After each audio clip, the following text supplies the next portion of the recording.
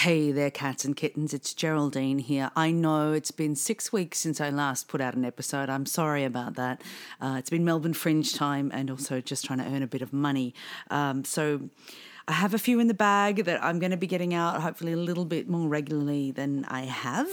But as you know, it's kind of been a crazy year.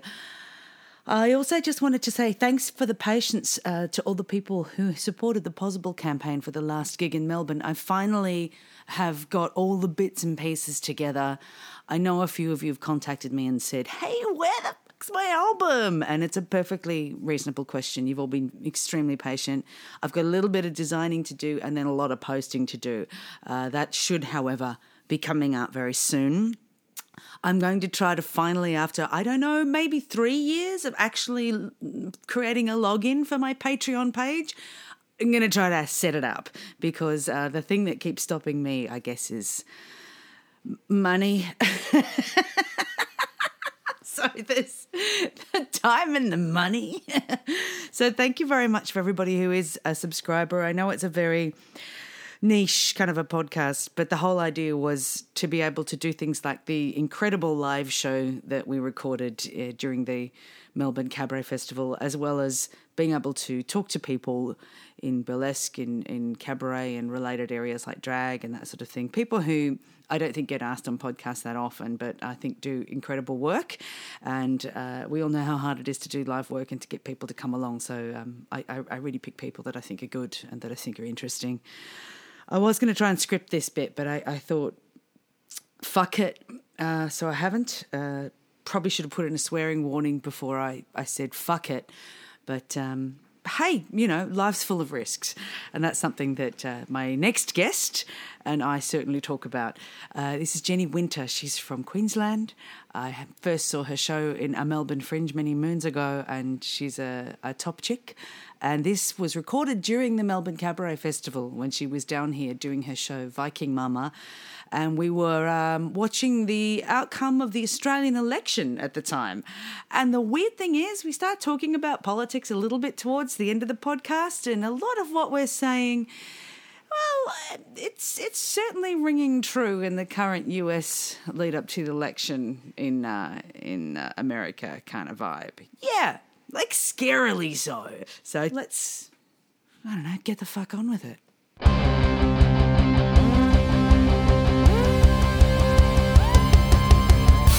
Hey there, cats and kittens, and welcome to episode 18. Fuck me. Episode 18 of Bang on the Strillers.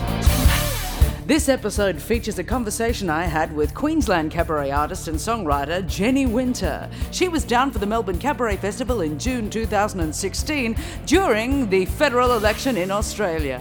And we talk about grief, breaking both feet in front of your kids, a rigorous comparison of the fiduciary qualities of lettuce, working smarter, not harder, the short-sightedness of electoral economic policy, and chocolate arms.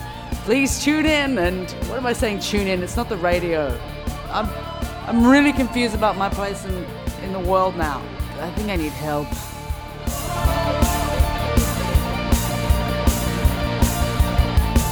Hello, Wynter. Hello, Geraldine Quinn. Don't feel like you have to pretend this is like a proper radio thing. No, I won't. It's so not. Good. That's good, though. I was just having a conversation with someone yesterday about radio and the idea of just...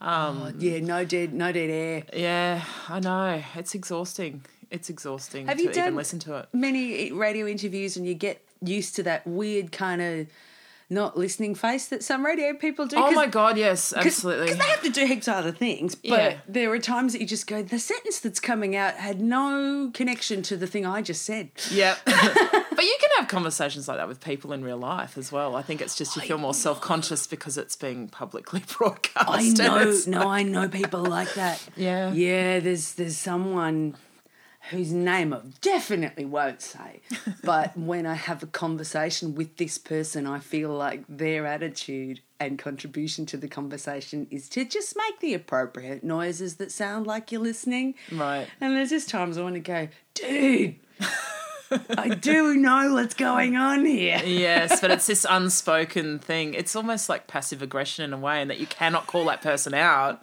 or you look like the asshole. You know? I call them out. I do. Oh, do you? Just if you just don't pretend. Oh yeah, really? Wow. It's like you can't even pretend you're listening well. Yeah. Anyway. Oh dear. Yeah, I'm too much of a people pleaser to call people out on that shit. You're a listener. I am really, yeah. Well, I think I am a good listener, but I'm also too much. It nauseates me sometimes how much I want to please, and I'm getting better as I get older because I care. You care less as you get older about, I don't know, just pretending. You have a lot of people in your life to care for already, but it's like you were messaging me going, "Oh mate, I'm so sorry you're so sick when I got this awful cold," and I'm like, didn't you break both your ankles 6 months ago walking out your front door? I did. And you're giving me But I feel genuine empathy for people in pain because it sucks balls. What happened there? Well, there's lessons. There are lessons to be learned. One is don't ever wear thongs, and the other is don't rush out your front door, because I was trying to load the kids in the car, and I think my littlest was having a bit of a tantrum about not wanting to go to school. Oh my gosh. So I was trying to get him in the car, and I just ran out the front door and just slipped and completely fell over. And as soon as it happened, I went, oh my God, I really think I just broke both my feet. It was freaking horrendous. But how did you land? I landed front forward, but I think what's happened, there's only 2 steps. That's the tragedy of it. It's not even a lot of steps. And I just fell forward. I think I rolled down the stairs. Your feet rolled forward? Yes. Oh, yeah, it was freaking horrendous, and landed on thank God I didn't hit my head. I just had to look on the positives and go, okay, I didn't hit my head. I didn't break my arm because I landed then and caught myself. But all 3, and it was just me and the kids. So they were like, I was just screaming, call the ambulance. And my oldest is on the phone to the ambulance. My middle son's trying to hold my hand and stroke my hair. My littlest is just screaming like he's trained. He went from tantrum about going to school to mother of fuck, mum's hurt. It was just absolute chaos. One of my neighbours, we'd only just moved into the house 2 weeks before, so we're all not even unpacked or anything, so it was insane. And then my neighbour came over. I'd never met him before, and it was like, hi. And he's like, oh, don't you worry, love. It was just absolute mayhem. And then, ridiculous. And I broke 8 bones in my right one and my heel, and just one bone in the left one. Just the one? Just the one. Try harder, left foot. I know. My left foot. But your ankles or your feet? My feet. Because when you break bones in your feet, they're little bones they're in very there. little, yeah. And I had a friend who had a cab drove over her foot, and she was in a moon boot for what felt like years, because there was all those little bones just got smashed up. Yeah. And they don't. I've broken a toe and went to a doctor, and it was huge and swollen and black and blue, and they went, there's kind of nothing we can do about it. Yeah. And it's just bent now. Oh, jeez. It's fine. I'm fine. Yeah. I've got more pedal extremities problems to worry about than that toe. That toe's you've been taken over by the monster bunion. It's fine. You've been demoted in terms of my foot deformities. Right. But when a doctor goes, bleh. Yeah, I know. Well, I was very lucky that for some reason it aligned, so I didn't have to have surgery or anything. But I was just in a wheelchair for a month. A month? That's not too bad. It's not too bad at all. I thought it was going to be much worse. How'd you get up the step in the wheelchair? Oh my God. I actually had for about 2 weeks amazing triceps because I had to push myself up. It was incredible, but now they've all gone again. They're in there. Oh, thank you. Yes, I've proven they exist. But now they're buried again amongst Maltesers. So, now I've got this image of your arms just being made of Maltesers. Yeah. My Jenny Wynter and her chocolate arms. My chocolate arms. That might be my next show title. It was just such a crazy time. And then when I got up out of the wheelchair, I felt like a freaking monster. I felt so tall. It was just after seeing the world from, 60 inches high or whatever. So I really appreciate being able to walk and... Oh, yeah. Yeah. But I did actually, because I had to, my deadline that was stressing me out was because I had to do Viking Mama, my show in Brisbane. Yep. And I wasn't sure if I'd be able to even be up out of the wheelchair by then. And I was like, oh my God, can I do this in a wheelchair? I suppose I could and just make a thing out of it. But anyway, thankfully I was walking, but I did do the show in moon boots, which was quite hairy. Well, you could cover it with faux fur and that would look appropriately Viking. Totally. Well, even I thought about that and then I left them, but even without it, it looked kind of appropriate because they just look, I mean, you've seen moon boots. Were you in one when you broke your toe? No, not at all. But my friend Michelle was, and my niece also had an injury that had her in a moon boot for ages and ages. So yeah, right. They're quite entertaining. Yeah, they're very hefty and crazy and kind of Velcro-y. So it looked fine anyway, but I think I did stress some people out, like during that whole, well, you've seen the show, the lettuce sequence. It's very slippery on stage and I think people were very worried about me. Oh, yeah, because you represent a bunch of toddlers as lettuces on sticks. Yes. With hats. So, like, they're like heads on sticks and then you destroy them. Oh. Yes, in a rampage. It was very messy. Very messy. Oh, my God. And that night, because I think you came on closing night, so we actually splashed out on the budget and got iceberg lettuces. So That's a budget splash? That's a budget splash. I thought cos lettuce would surely be a budget splash. Oh, we got baby cosies for the rest because they were so much cheaper. Really? Yeah. And so much, and it's not as spectacular because they don't come apart as easily. So, but the cleanup's a lot easier. Whereas cleaning up icebergs is quite a nightmare. But I just think iceberg lettuces are pretty pointless. Yeah. Anyway. Yeah. You know, so why not just beat them up on stage? Well, you've shown me they have a use now. Because generally speaking, I find them. What are you? Yeah. Have you ever done the one of those home delivery box of fruit veg things? Years ago, yes. Yeah, I did used to do that. I do it sometimes when I know that I'm getting into a really bad sort of pre-show state and it's possible I'm just going to be eating rice for... Yes. And I go, oh, I know it's a little bit more expensive, but it's going to turn up on my door. Yeah. But I still get furious when there's an iceberg lettuce in there. It's like, why are you here? No one invited you. You're taking up space. I don't have time for salad. Transition. Yes, I'm not a salad fan. Rocket, awesome. Rocket, I love it. Peppery, I'm not a fan. Oh! It doesn't taste good to me. Get out of my house. Yeah, I'm out of here. Bye. I love it. It's no, we're not going to start talking recipes. Yeah, let's talk salad. Very important conversations about salad to be had. Moon boots and salad. Moon boots and salad. That's your show after chocolate arms. Yeah, there we go. I've got them all lined up. Thank you. This is my career planning out before me. When was Brisbane? Brisbane was in May, early May. And was it the Cabaret Festival or not? No, it was just independent. Just at Judith Wright Centre, so just its own little season. Oh, yeah. Yeah, it was great, and they're beautiful. Just one of my favourite venues, actually, just in terms of how supportive they are. Like, if you as an artist, like they really got behind it and promoted it properly, and I can't fault them. They're fantastic. Yeah, it's funny when you have. Do I go down this path? Go on.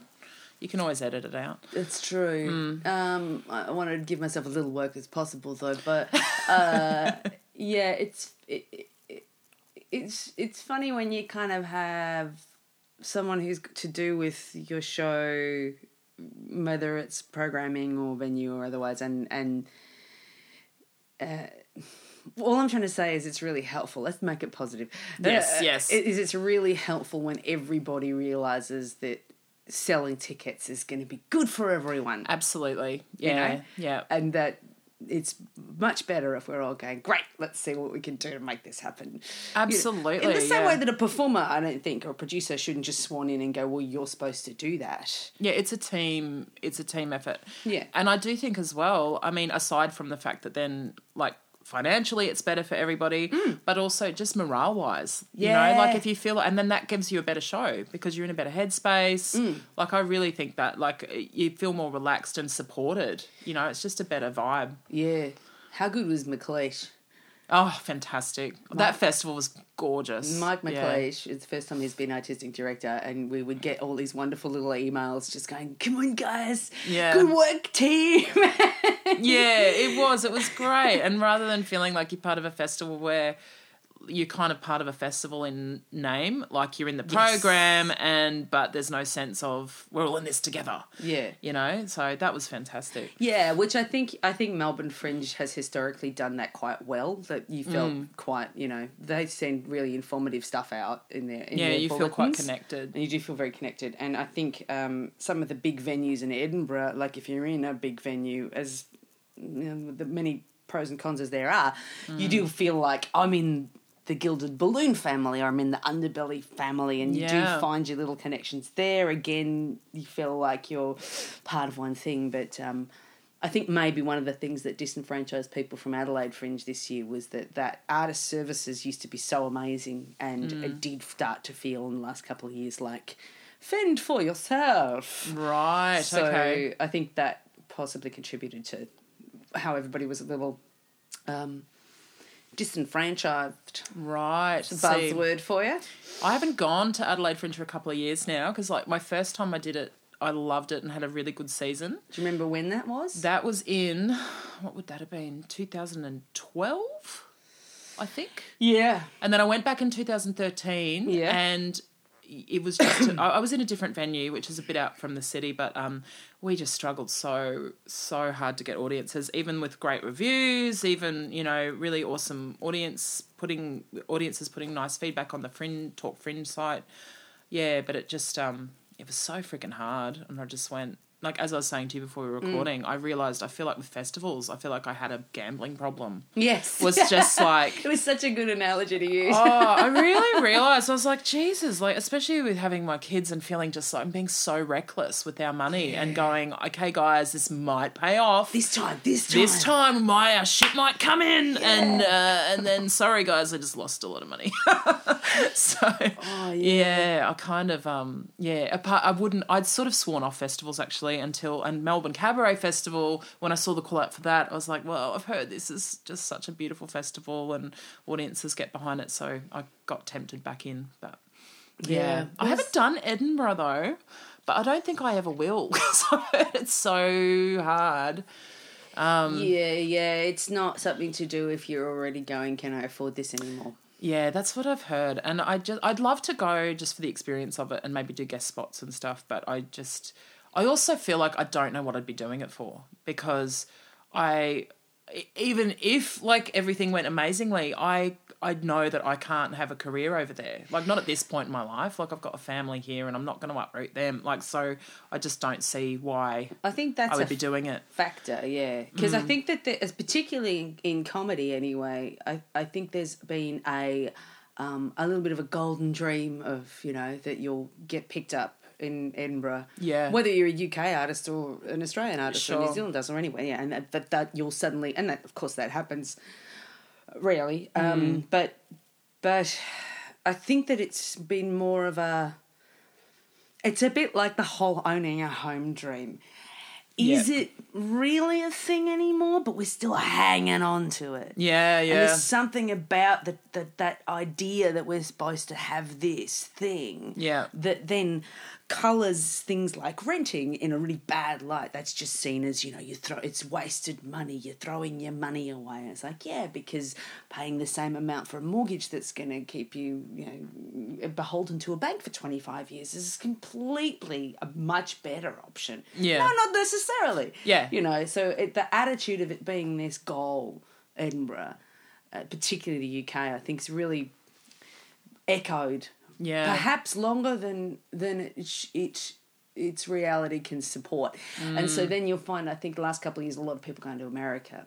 Yeah. And the other one not to forget about is Canada Fringe Circuit, which is a lottery. Yes. Yes. I know Dan and Claire from Do Rotten Puncta did a lot of Canadian stuff. Yeah. And did wonderful things. Yeah. But there are other options, is all I was saying. Yeah, that's right.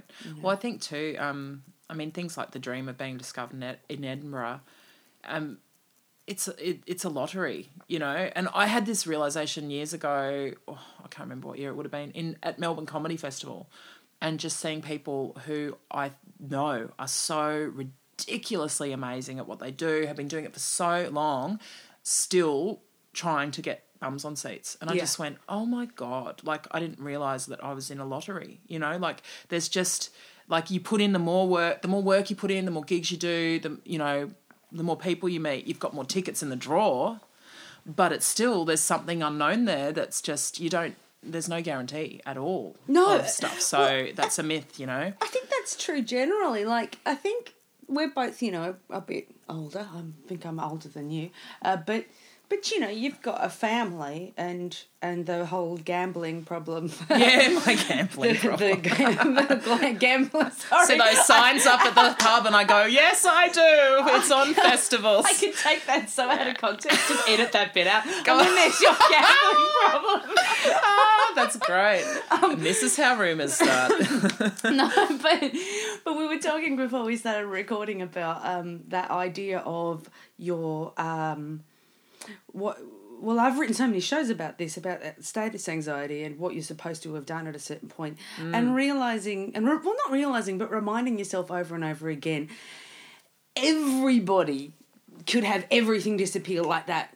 Absolutely. Everyone. Yeah. Mm-hmm. Doesn't mean if you've got a job and you've got your mortgage and you've got all that, anything can happen to anyone. Yeah. And we're in a precarious kind of an industry. But that's, you know, that people have that fear of renting for that reason. It's just like, well, anything can happen, you can get kicked out. Now, I've lived like that for a good 10 years, trying to find rental properties, being in short-term accommodation and while everything's in storage and all that sort of stuff. I'm not even on a lease here. Yeah, right. So I do have a little bit of I could just get kicked out. But it's been 4 years. I've never lived in one place for 4 years. Wow. So how long did I spend being scared? Yeah, Of the uncertainty of life. Absolutely. Oh, my God, I know. Well, I feel like, that's been a huge lesson for me just even in the last year, realising, because I know you know this, but my mum died when I was really young. Yes. And as a result, I feel like I was constantly in fear, and still struggle with that sometimes, of going, fuck, like you say, anything can happen at any time. Oh my God, anyone I love, they could die tomorrow, because she died really suddenly, like it was unexpected, from an aneurysm, so completely out of the blue. And then when I was raised by my grandmother after that, and because she was quite elderly, I was constantly going, oh my God, what's going to happen if she dies, blah, blah, blah. And I was like that. She lived for 3 decades. And it really taught me, holy crap, like honestly, living in that state is pointless. And it actually makes your life so much harder being like that. You know, like if that stuff happens, it's going to happen and you'll cope with it at the time. But I think I'm trying to get better at just not constantly living in that bracing yourself kind of state, because it's just awful. It's exhausting. Good. Yeah. Transition. My sister-in-law's dad died very suddenly during the comedy festival, and fittest guy in the world, and we were all just went, fuck. Wow. Like, that's incredible. So the other flip side to that is that could happen. Yeah. So I probably should stop making excuses to not go. Maybe I should open the letters that my mother sends me. So many. You should. She texts and emails and then writes me letters. If I had a fax machine. My mum used to write, my grandma, I called mum, but she was a big letter writer too. Yeah. But I had some anxiety because some letters were beautiful, yeah, and then some letters would be really awful. And so I did have anxiety every time I had to open one, going, oh, what's this going to be? Like, is that similar with your mum? Yeah, I don't know if she listens to this. Okay. Hi, Mum. I hope she doesn't, sort of, because I do swear quite a lot in them, but she's used to that. But yeah, there was... Sometimes my reluctance does come from one letter in particular that I read and went, really? So, yeah, it's difficult because even when you go, I know you're really supportive and I know things, you know, I'm lucky, but does it need to be this hard? Yeah. Really? Yeah. And that's true of your own behaviour as well, I suppose. Yeah. But yeah. Yeah. You know, my mum's still around, my dad's still around, and just, you know, maybe they'll be around for another 10 years, I don't know. Yeah. I haven't got a clue. Are they elderly? 70s? 70s, Late 70s, yeah. Yeah. Yeah. So, yeah, I think so. Yeah. My sister's 53 this year. Oh, my goodness. Yeah. Wow. So, and you're the of 4 siblings, is that right? 7. Oh my God. Yeah. I'm sorry, I was drinking a lot of champagne during your show. And I realised during it, I loved it, by the way.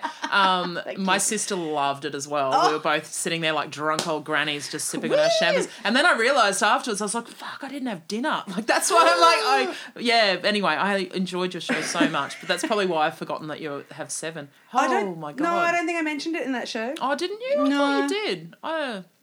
No, I do in other shows. I talk about it a fair bit. But, okay. But yeah, no, I think there was one show I didn't want to talk that much about my family background. I just because you get to a point I think where you want to be your own person and tell your own stories. Yeah. I mean, the 2 shows of yours that I've seen, one was about your mother and this one's about your kids or being a mother as well. Yeah. So, maybe there'll be a show that you'll come to that you'll want to say, I just want to talk about this thing. Not myself in the context of my family. Well, I did a show in the middle that was called Wonderland, and that was just it wasn't about me at all. It was just about wonderful things in life. It was shamelessly optimistic, really stupid. Like, we had a giant gumball machine, like a human-sized gumball machine that guests came through. Like, we'd put a giant coin in and turn it. It was just so much fun. That was the one I did at Adelaide Fringe that got nice reviews, but not many people came to see it. Nuts. It was so nuts, but it was so fun. But I think after I did that show about my mum, because that was so excruciatingly personal, I really wanted to do something that was just fun. Bubblegum. Yeah. Silly. Just very silly, very fun. With not a whole lot of substance, just because it was fun. I think that's great. I think you need to be silly. I like being silly. I like being thoughtful as well. But I don't want to bore the tits off everybody who comes to a show with my opinions on things. I do it anyway. But you got to resist the compulsion. But yeah. Well, you do kind of go, oh, why should anyone else give a shit about this? Yeah. But I think as long as you're asking yourself that, then you're probably likely to produce well thought through material. Yeah, hopefully. Yeah. I think as well, like at the end of the day, I don't know, I'm trying to get better at just doing stuff that I find incredibly amusing rather than worrying about, what other people think, because I think you can't control that. I used to get furious at my grandmother. I didn't have many grandparents. They were all a lot older, so they all died by the time I was around. And my mum's mum was still around. And I got very upset once when she sent me a birthday card that had the wrong age on it. Oh! I was 8, and she sent me something that said I was 9. And you weren't happy? I'd be stoked about that.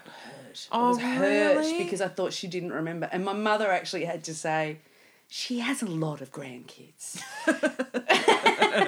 Put this in perspective. I remember so vividly, it was the numeral 9, it was blue, and it had a red outline to it. I got a red texter and a blue texter, and I filled in the 9 so that it looked like an 8. Oh, wow, you really cared. I was so upset. That's hilarious.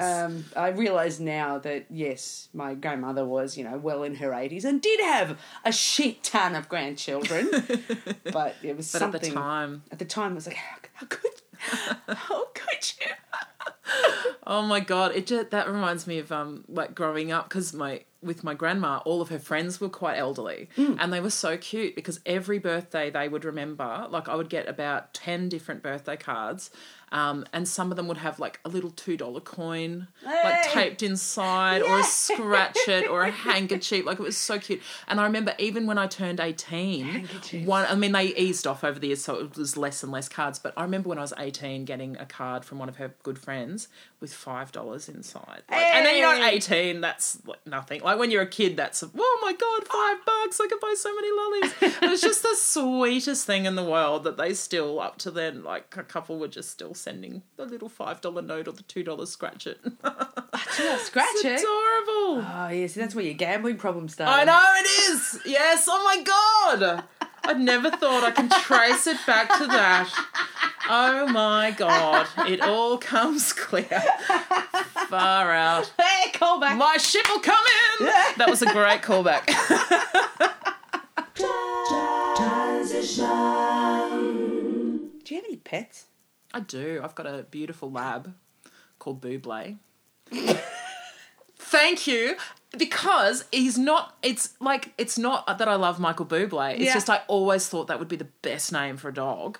And I'm so happy that we did it. And I love it when people actually laugh because it's like they get it, that it's just a ridiculous name. Whereas other people kind of go, right, you really love Michael Bublé. They get worried about you. Yeah. Oh, my God. But I love it. But the only thing is that I didn't think it through because we do a disturbingly amount go out into the yard and say, hey, boobs. That's become his nickname. So, yeah, and my daughter, if I do that in front of my daughter, she's mortified. Is she a teenager? She is a teenager now. Wow. Yeah, she's nearly 14, which is ridiculous. So I would start turning out into bloobs. Yeah, bloops. Bloobs. That's true, bloobs. They'd be sticking an L in near a consonant's quite fun sometimes. Like, bleeb. The bleebster. Yeah. I, not even about Justin, but just to say, believe. I like things. I like saying ambience.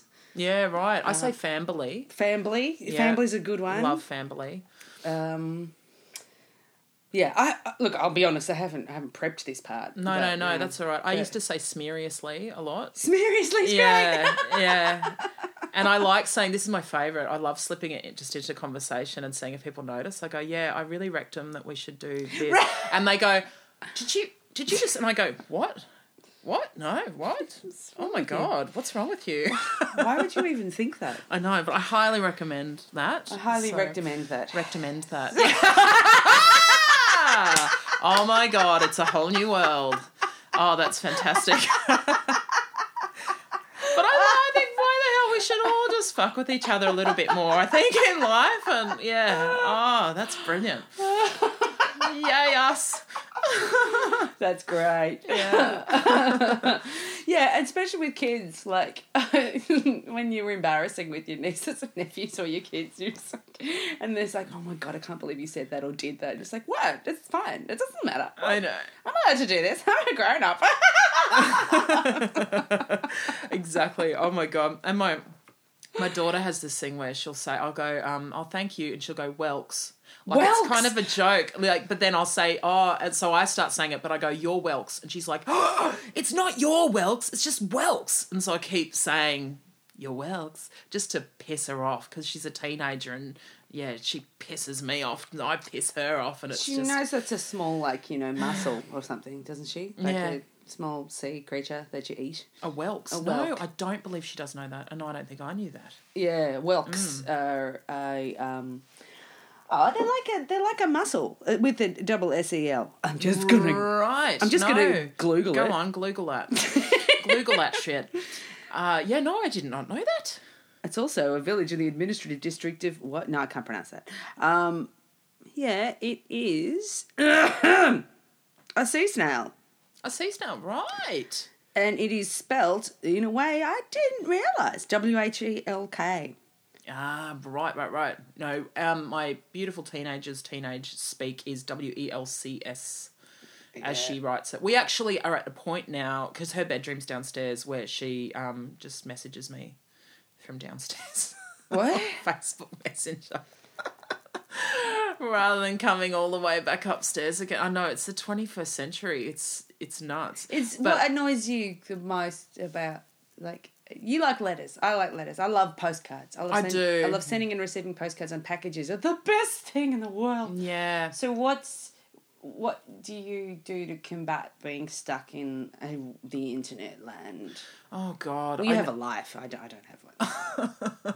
No, I think this is the problem of being an artist too, because you can kind of justify being on social media because it's part of the deal, it's having an online press. I know, but then I just feel like I just waste so much time just scrolling through Facebook and going I've been working on one. No, I haven't really. No, I've just I haven't. Been looking at shit. But you're changing that, because you were talking about how, what was that great phrase that you just used before we started? I don't know. Working smarter, not harder. Yeah, that's it. Yes. Yeah. So I have, this is what I want to do, is harness my penchant for social media. Your penchant. My penchant. Yeah. I love this.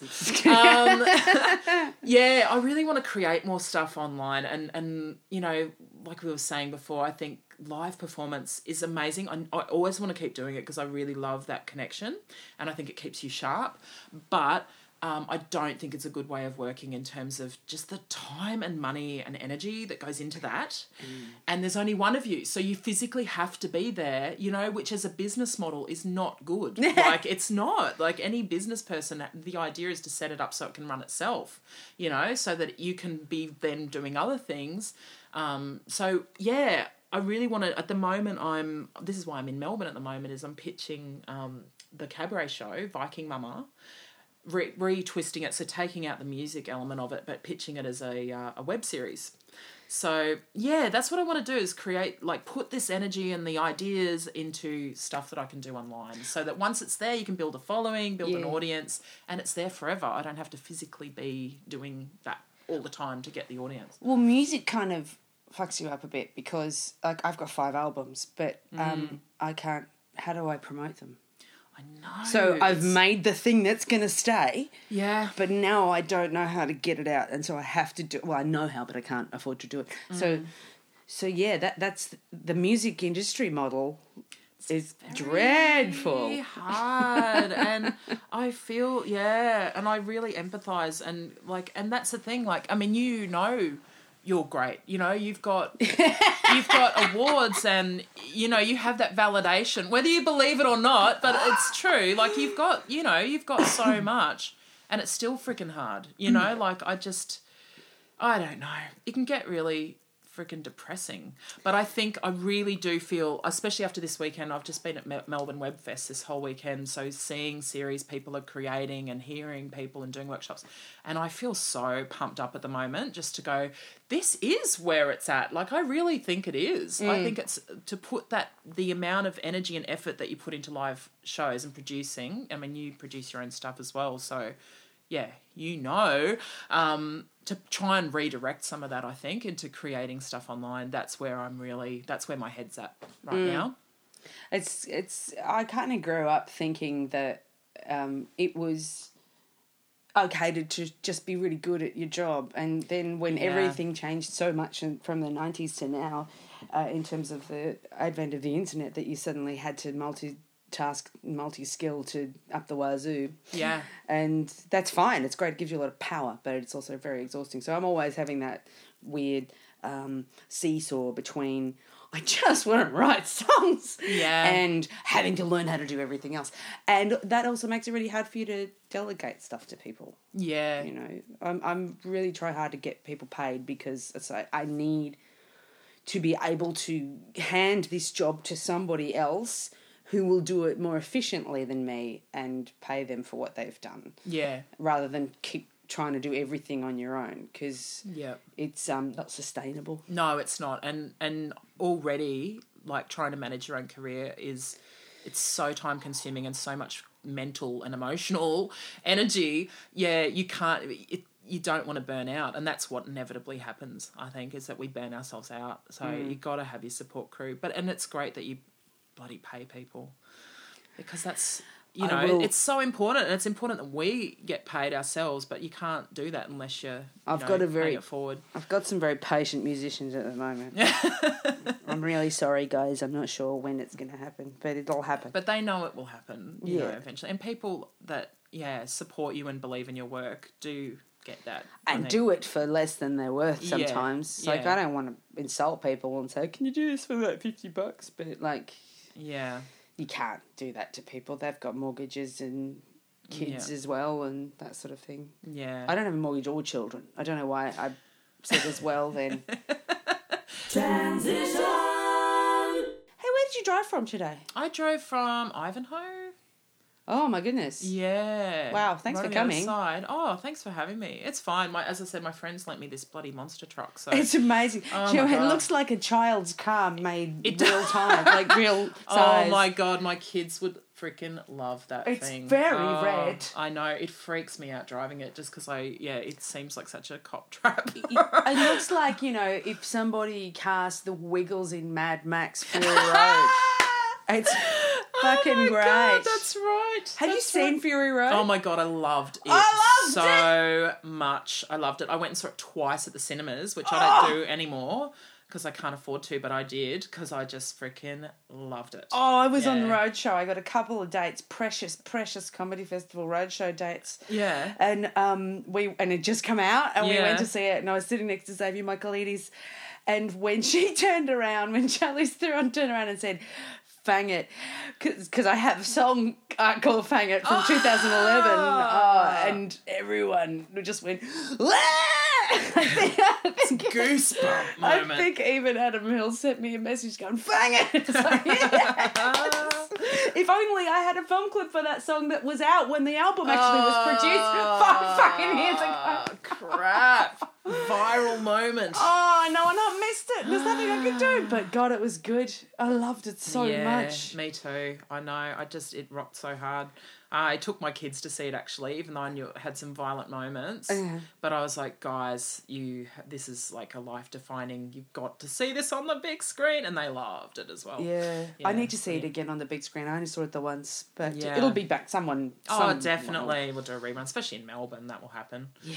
Yeah. I just thought it was extraordinary. Yeah, I know. And such a kick-ass. That's what I loved about it too. Like, it really is a feminist film because it's never made a point of, that we're going to treat her with respect and look up. It's just, you know what I mean? Like, it is that she's equal and the leader and in charge of that operation without it being made an issue. Yeah. You know what I mean? It's like having an all-female lineup of comedians and not even calling it an all-female lineup. Yep. It's like, this is just what it is because this is how it should be. I couldn't agree with you more. And I've been very fortunate to the comedy festival asked me to, and the band to ringmaster up front for a few years. Yes, I remember seeing that. How fantastic. Yeah, and I've never said on stage that you're going to see the best female comedians. I've never said it. Yeah. Because I think the same way. It's like, you're just going to see some of the best performers. Yeah. Full stop. Doesn't give a shit if they got a uterus or not. Yeah, well, you can be female and not have a uterus as well. But anyway, yeah, I don't want to. Okay. I'm okay with that. I'm okay with that. Yeah.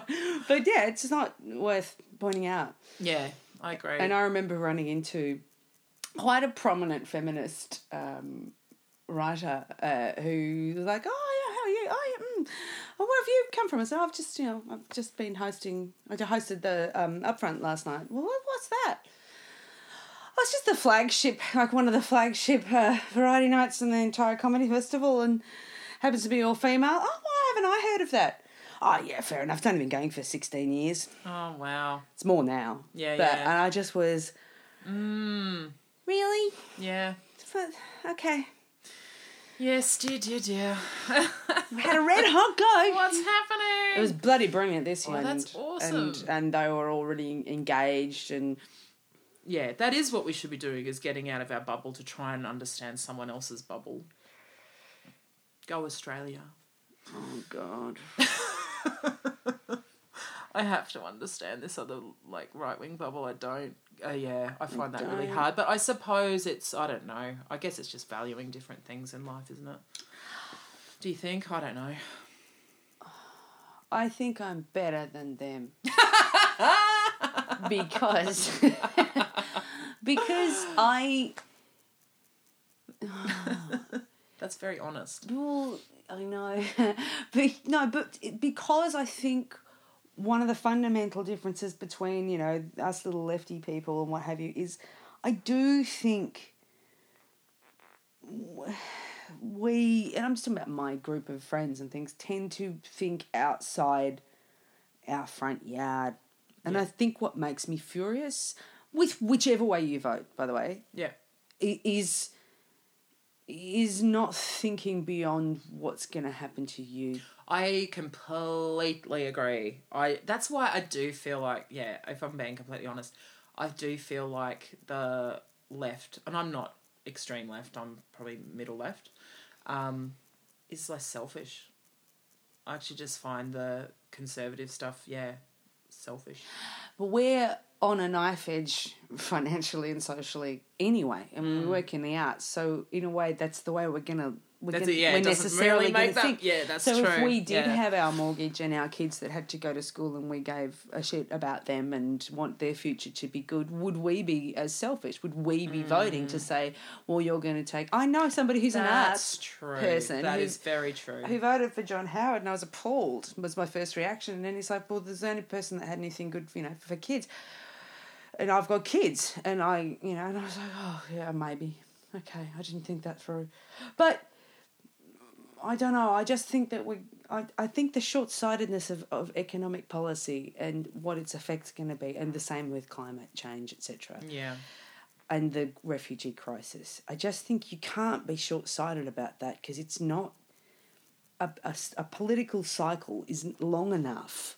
Yeah. To address long-term problems. And again, it comes back to selfishness, because I think the political parties really care about staying in power and being re-elected. So it really is short-sighted, because it's designed to be short-sighted. But then you'll end up having the things that happened, like I would argue, very peripherally, that there were choices and decisions that, say, Gillard made, including her being put in power, which was used to beat the Labor over the head with for so long. It's like, but we voted for blah, blah, blah. And it's like, no, you voted for the party. Yeah, exactly. You actually voted for the policies of the party. So the fact that Rudd was so unpopular, that switch, as discombobulating as it is, was to try to keep the party in power. And sometimes that might be because they've got policies they still want to enact, and it ended up being such a weapon for so long. Yeah.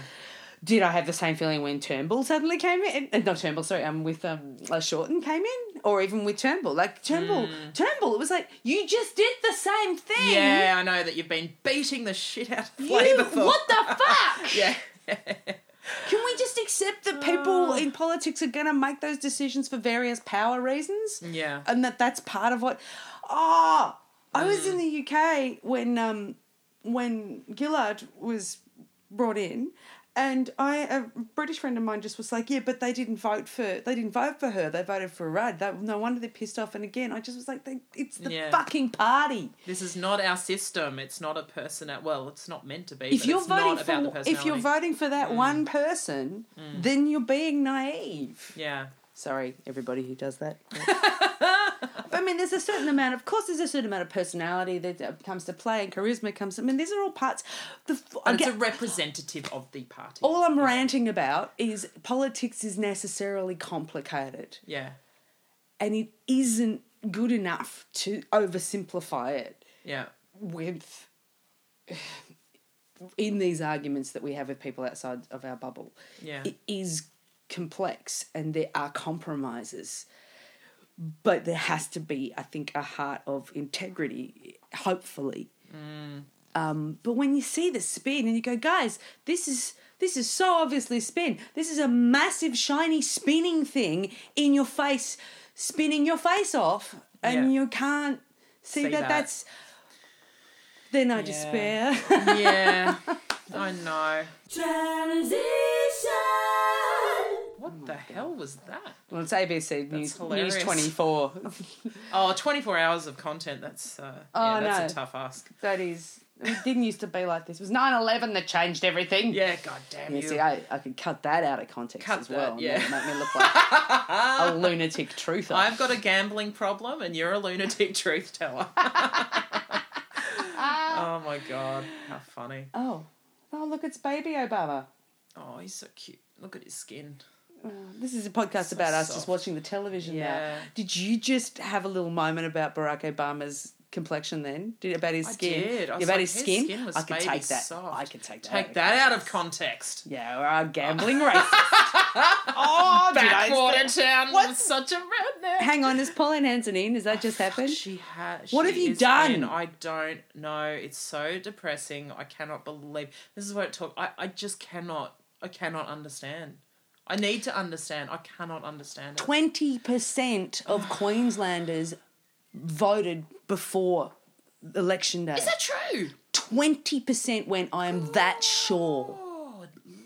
for? That's your problem. Well, I was one, but again, in my defence, my brother-in-law's running, so it's kind of a no-brainer for me of who to vote for. But when I heard jeez. I heard a fifth of the population of that state had already voted, I went, that's not listening. No, we are really quite close-minded. That's so depressing. Yeah, sorry. Oh my God. I did get a good joke out of it though. Did you? I think it's a good joke. Go on. I tweeted something like, really, Queensland? Really? What, was the Great Barrier Reef not white enough already? I wasn't quite sure what I meant by that, but I also thought it was quite funny. Yeah, it's good. It's good. I know. Oh, God, so depressing. I actually feel like Brisbane has gotten so much better, like in the last 15 years, like as a forward, you know, more progressive kind of place. But Brisbane's clearly, not the problem, though. No, it's not. Melbourne's not the problem if there's a problem. If Victoria's very quite liberal, minded. Not yes, liberal, yes, yeah. Sorry, proper use of the word. Proper use, not capital L. Yeah. Which some American I was talking to mistook me for saying libertarian. It's like, no, that's different again. Yeah. The libertarians in the US, right? It's kind of like there's some interesting people in there. They're a bit, there's. I'm revealing my ignorance. Libertarian in the States is what? The Libertarian Party in the States is, you've got. You look up some Samantha Bee and she'll explain it quite well. But the debate included some people who were furious that you had to have a driver's license to drive a car. Good God. Yeah. Right. And then there'd be somebody who looks like they got lost on the way to a cosplay convention. It's a little bit bonkers. That sounds amazing. A little bit bonkers. It's intriguing. Yeah. We don't have anything quite like it. We've got a lot of those little weird fractured parties, that are very, bizarre. Let's wrap it up. So, let's wrap it up so we can, slander everybody. Cool. Yeah, that's an hour. That's heaps. Well, I'm very pleased that you could come to Victoria. Thank you very much. Me too. Sorry we had such a weird kind of, let's do it this day. No, I'm sick. I was like this morning going, I'm a little bit hungover. Can I come later? Let's get drunk now. Let's just start. I can start. Let's just get out the wine. Home deliver more. That's one of the worst things that I've done. Oh, start my home God. delivering. That is amazing. That is amazing. I ordered wine last night. I actually left the house and went to the bottle shop hoping they'd still be open at 9:45. And when they were closed, that's when I broke a rule. Yeah. It's home delivered alcohol. It's a turning point. This is where it's all going to happen. That's brilliant. You know what? If I have to tell you, if it's comforting at all, if I had home delivered alcohol near my house, I would bloody do it. I would. No, it's not good. I would. Actually, we joined a wine club earlier this year, like at a different level. But it's so fun, and it's so much cheaper than because we realise the amount we spend on wine week to week anyway. It's like we might as well just order it. I'm in denial. Yeah, well, so was I. So that feels like a turning point I'm actually admitting that it's like part of our budget now. It's like we might as well save the money. Yeah. I know, it's a bit hard to whinge about your poverty when you're going, just bring wine to my door. I know. I'm a starving drinking artist. It's fine. Sorry I haven't paid you guys. I heard someone describe it though as being a take the edge off aholic, and I do think that's true for me. I do. But that's a slippery slope to it. It is. I totally and again, honestly, I think after I had kids, I was like, okay, I actually see now how people start to descend into alcoholism, and I don't use that lightly, even that word, but I can see how that happens because it's when you're really looking forward to it. Yeah, and when you start when you've got kids around, it does when there's someone around, when there's a witness. You're more aware. And I don't have any witnesses. There's nothing to stop you. Nothing. That's where my life is grim. Oh, darling. You've got Bowie as a witness. I know, but he died of liver cancer, for fuck's sake. Oh. That should be a reminder. That should be more of an incentive. It's like a real, I don't think he wasn't even drinking. He wasn't a drinker at the end of his life. I think he quit smoking as well. Yeah, right. He was a lifelong smoker. Oh, yeah. Yeah. But anyway. Darling Bowie. You were the first person I thought of, by the way, when I heard the news, and I'm sure that's true of many, many people. Yeah. First of all, when Prince died, one of my best friends, Sally, she was the first person I thought of because she was so diehard as a fan, and Yeah. For you. You must have been inundated with messages. Yeah. It was pretty nuts. But anyway. Thank you, Jenny Wynter. Thank you so much. I'm glad this worked out. Oh, no, it's great. You were a terrific talker. Oh, God, that so sounded like I wasn't serious. No, I'll just take it at face value. All right, let's find out how our country's going. Good Lord. Shit. Moon Boots, Vikings, Mad Max Fury Road, and Radio Faces. Jenny Wynter and I covered it all. Incidentally, the theme tune of the podcast is the aforementioned song Fang It, available on my 2011 album You're the Voice, Songs for the Ordinary by an Anthomaniac. Why not buy it from my website, GeraldineQuinn.com, and help me go viral several years too late? Timing! A second Queensland senator. That's exciting. Is it? Why?